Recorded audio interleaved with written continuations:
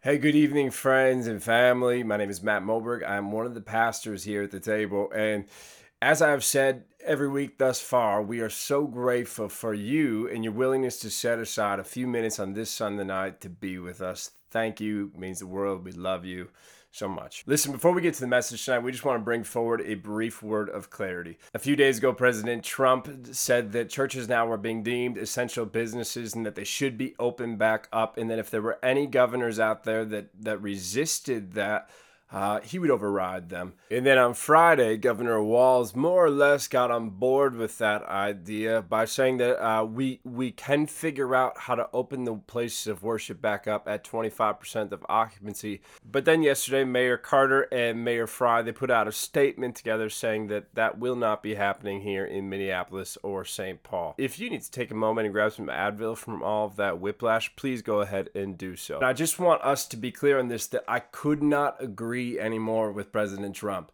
I also think that churches are so essential. We need groups of people who are out there loving their neighbors, standing with the poor, lifting up the very least of these. We need a group of people who are centering their story on the person and the practices of Jesus, but we don't necessarily need a church building to do so. If we are people who are committed to the call of Christ, a call that tells us that in order to love the Lord, we need to love the least of these, then it would be reckless, selfish, arrogant, and ignorant to jump back into a pew because we miss church, even if some other people that we may not even know are going to have to pay for our doing so. We won't do that. That's not who we are. That's not what we are about. And so as a community, with our health advisory team that meets every week, we will continue to take our cues from public health experts and epidemiologists as they chart a path that we can collectively all walk towards, one that will finally stop the spread of this virus.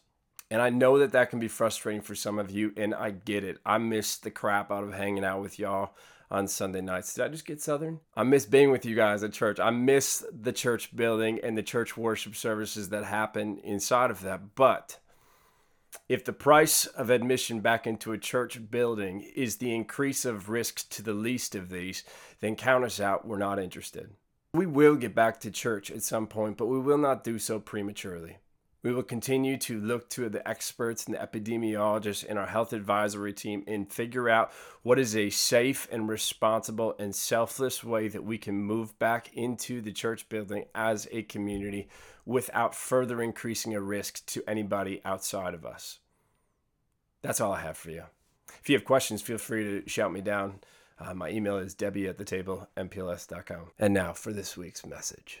We are in our series right now, Shining Like the Sun, which is a series where we are going into Steve Wiens' book, and we are looking at 7 mindful practices for rekindling our faith. This is week 5, which brings us to practice number 5, which is the practice of conversation. Now, if you were to ask Steve, and you said, Steve, man, what is this practice? What does it all entail?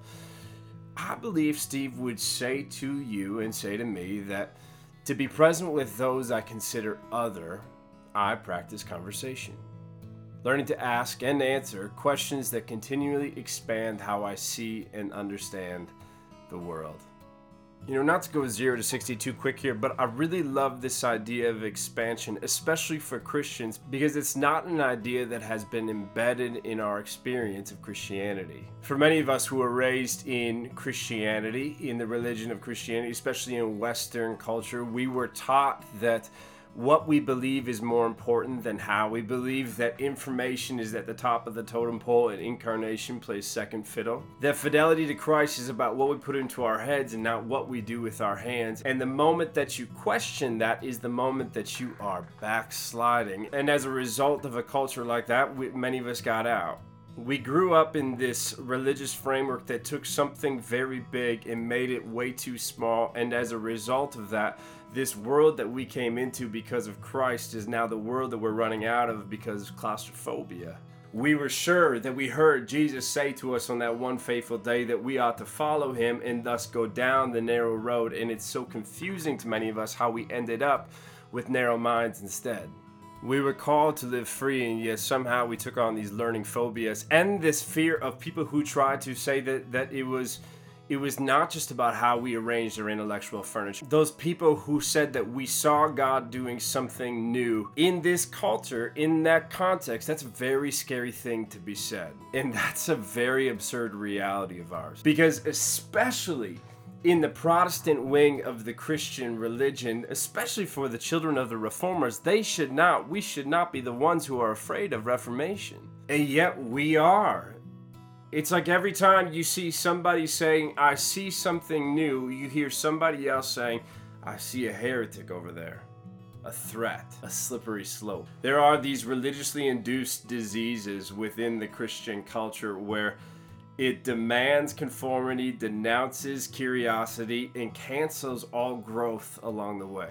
And in doing so, fidelity belongs to those who not only have the answers, but who refuse to ask the questions. Fidelity is for the fundamentalist, which a fundamentalist is nothing more than a person who considers whether or not a fact is acceptable prior to that fact actually being assessed. They're on one side of this spectrum, but there's this other side of the spectrum where it's the curious who are leaning in with wide eyes and open hands and asking, where is truth coming from next, and where will that truth take us if we go? That curiosity, it often manifests in the work of what we would call deconstruction, but what the fundamentalists would tend to call as destruction.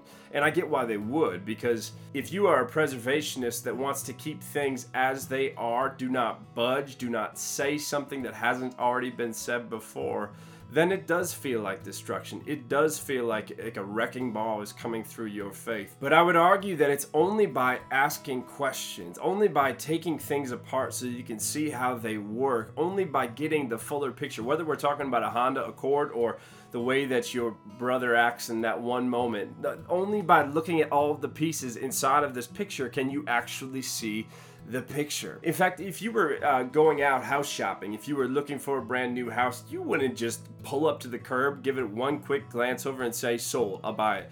No, you would go in, you'd ask about the furnace, you'd ask about the roof, you would ask, why is there that one smell in that one room upstairs? You would ask questions because we ask questions to dignify things, not to destruct things. And so deconstruction is not destruction, it is synthetic.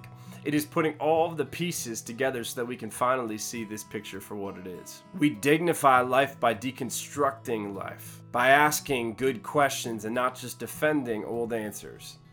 And yet most of us don't want to ask those questions. We want to hold our answers.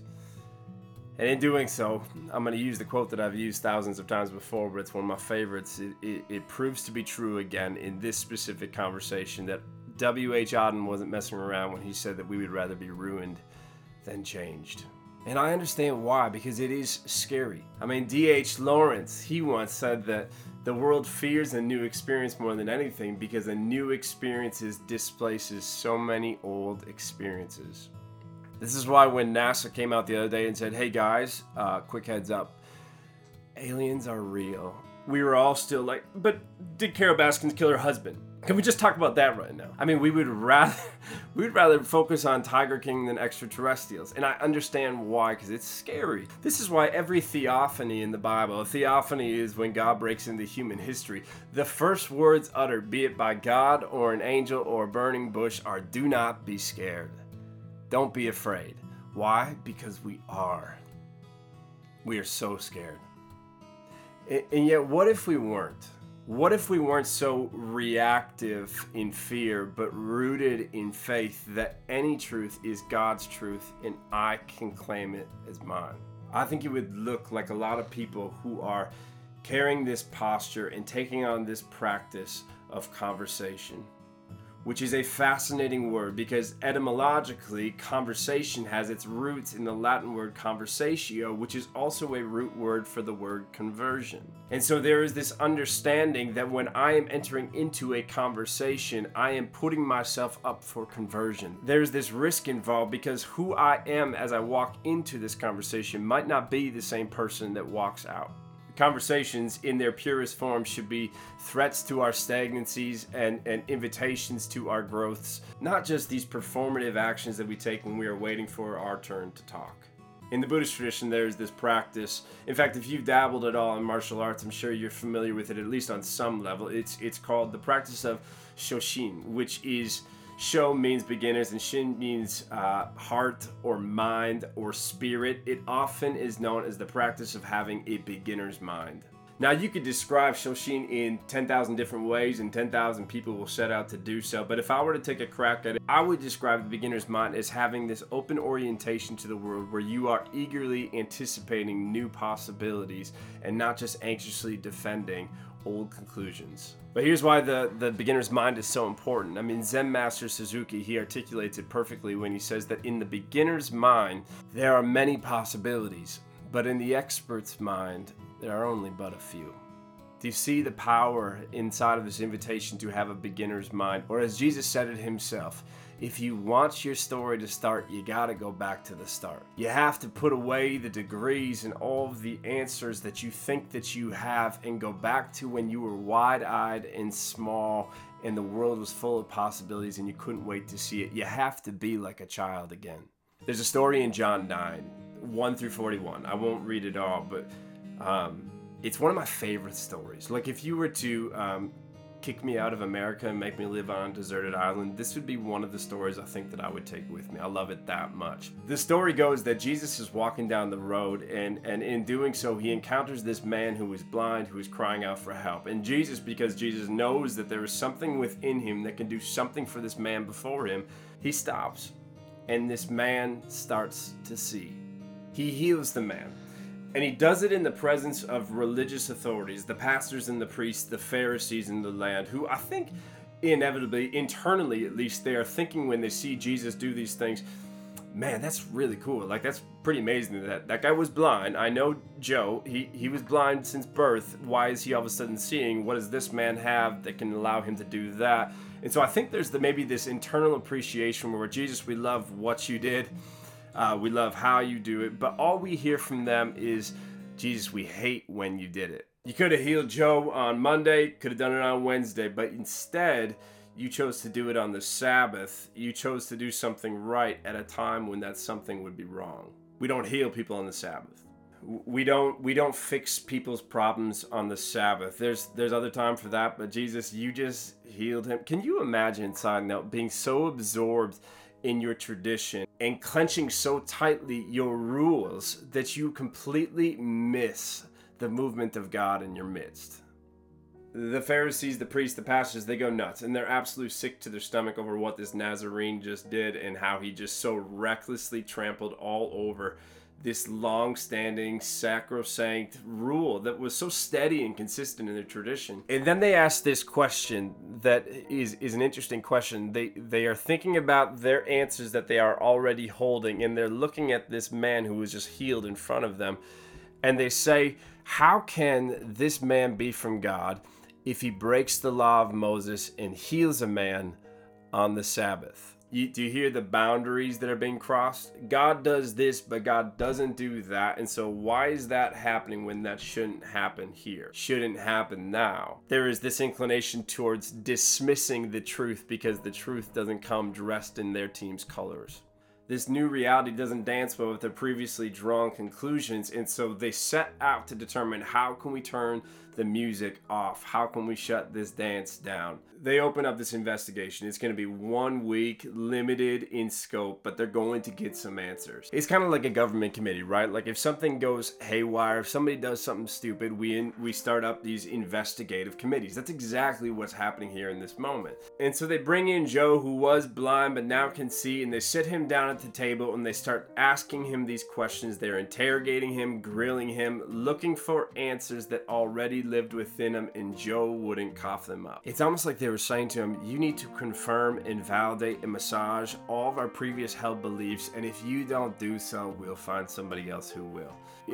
Blind Joe, now seeing Joe, wouldn't do so, and so they say to Joe, you can go, but go get your parents. Bring mom and dad in here. Let's try with them. But then mom and dad come through, and they don't come through for the Pharisees. They also, like their son, do not provide the answers that they want. And so then they're like, okay, bring Joe back. Let's try again. Let's go round 2 with this thing. As you're reading this, you can feel it like this is going to keep going and going until they get what they want, and what they want is a reflection of what they've always had, what they've always held. And so they haul Joe back in and they sit him down at the table and they pour him some crappy coffee and they light him up a cigarette and then they lean over and they say, Joe, answer us this question. Who is Jesus?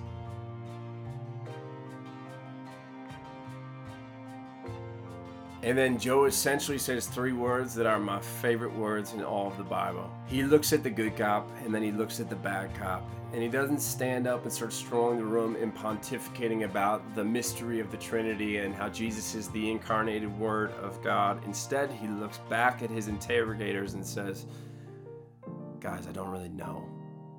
I'm not entirely sure. I know that I couldn't see and now I can. I was in the dark and now I'm in the light, but who is Jesus? I don't know.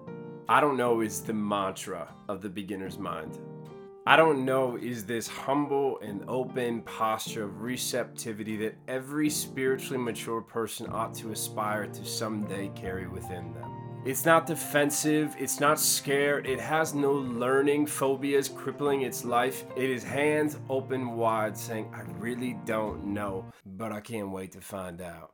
Can you just imagine for a moment that when you think about our politics today or our churches today or your family today, can you imagine if we all were more naturally inclined to carry I don't knows into the world? Not defensive, you're wrong, I'm right, and not dismissive of your information for the sake of my own sanity, but this open-handed we are in this moment where my gosh, you guys, does it not feel like, how can you live in this world and not just constantly be walking around going, I don't know. I have so many questions and so few answers. I really don't know. More and more, I'm convinced that a healthy spiritual person is more agnostic than an apologist. They are somebody who is more humble and saying, I don't see the full picture, but please show me what you're seeing. Let's work this thing together. Let's be collaborative and not combative. Let's actually look to figure out what's going on together and not just making sure that I have a victory at the cost of you being the victim, you being the villain. This blind man, blind Joe, he is the icon of the beginner's mind, and his interrogators are the opposite, which is interesting because do you know what the gospel writers, especially in Luke, but gospel writers, all of them, do you know what they call the religious leaders? They don't just call them priests or pastors or rabbis, they call them experts in the law. The opposite of the beginner's mind, of Shoshim, is the expert. The opposite of the child is the fully grown adult. And this is why it's dangerous to be in the church for a long time, because our familiarity with scripture, with the stories, with the rhythms, with the rituals, it can lead us to developing a false sense of expertise when we were always called to be born again like babies, to be like a child. And what happens when you get on this expert road is that you get so dead set on the conclusions that you've drawn that you do not even see how closed-minded you've become. How allergic you are to new possibilities. Well, we can't do it like that because we've never done it like that before. We've never said those things, never done those things, so we can't say those things, we can't do those things. We get defensive, locked down, limited, and the Spirit of God is always pulling us into what's next, and He's meeting us here in what's now. The Spirit of God is always opening up blind eyes on the side of the road, but we have to decide, can we trust that truth? Joe has this hands-on encounter with God, this liberating experience of God, and yet when the Pharisees ask him, who is Jesus, he leads with, I don't know. All I know is that I received a gift. I once was blind, but now I can see. I was there, but now I'm here. When I ask you, who is Jesus, do you stutter over your words because it's like this sense of like, I need to name head to toe all of the creeds and the different doctrines of incarnation, whatever the thing may be? Or do you say, my marriage was a hot mess, but somehow we turned to Christ and the thing got clean? I was lost in the bottle. I lost respect for my body. I was caught up in that thing. I was stuck in the thick of thin things, and then Christ met me on the side of the road, and now I'm standing here in a different place. Who is Jesus? I don't know if I have all the answers. I just know that I have received a gift. But what about you? What are you seeing in Jesus? I want to enter into a conversation with you knowing full well that I might not walk out of it as the same person. At the end of the story, do you know what happens to the man who once was blind but now he can see as he goes back and to try to establish some new rhythms of life? Jesus goes out and looks for him. The one guy that says, I don't know who Jesus is the one guy that Jesus starts chasing after. I think that Jesus goes out looking for people like that because Jesus knows that people like that will look back. I think that Jesus is still inserting himself into the stories of people who do not need to spend their energy on proving how Christian they are to those around them, but can actually follow where the Spirit leads next. If you want Jesus to find you, you have to be willing to be lost. If you want Jesus to be the answer, you have to be brave enough to ask the question. Here's the good news in our text. If you are an I don't knower, if you have more questions than answers, if you are open to being open, to committing yourself to this practice of conversation, then the good news is that Jesus is out there looking for you. Are you brave enough to ask the questions? Are you brave enough to set down your expertise and lean forward with an eager expectation that God is doing something new and I don't want to miss it? I read this quote the other day from Werner Heisenberg, who is one of the first to discover quantum physics. He is one of the first architects to kind of lay the foundation of quantum mechanics as we know it today. And being the kind of scientist that he was somebody who is naturally inclined to ask questions and be converted inside of new conversations. And Werner Heisenberg, when he spoke about this, the fear of asking new questions and discovering new possibilities, he said something very interesting about God. He said that the first gulp from the glass of natural sciences will turn you into an atheist. But at the bottom of the glass, God is there waiting for you.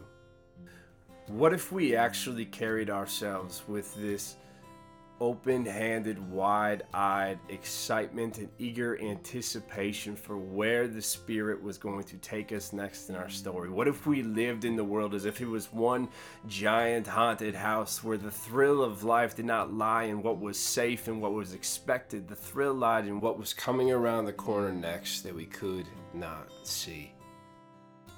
I think about Paul, who writes this beautiful letter to the Corinthian church, where in it he says this profound statement. He says, guys, for now, he says, I know you have all these questions and I know you think you have all the answers, but as the person that you look to for a source of wisdom, let me put my cards on the table and let you know right now that for now we see only a reflection as in a mirror, but then we shall see face to face. For now I know in part, but then I shall know fully, even as I am fully known. What Paul is offering up to the church here, and what I would offer up to our church today, is that I do believe in objective truth, but I hold loosely my ability to perceive it. And if I can actually do that, if I can hold that lightly, then I am able to hold others gently. When it comes to my theology, then I do not build a stone rigid complex that I am held captive inside of, but instead I build my theology like a sandcastle. I sink my toes into the sand with my understanding of what God is like, and then I use my heart and my mind and my imagination and my lived experiences to try to fill out this picture and explore what God is like, knowing full well that at some point on some day the tide will come in and the castle will be gone. But then the next day I will build that thing again and again. I will continue to build sandcastles in a world that is filled with never-ending tides. And if I can keep doing that, I'll be able to continue to leave my life open to God and free myself from needing my beliefs to be my God. And in my experience, there is rest in that space. You are loved, church. We'll see you next Sunday.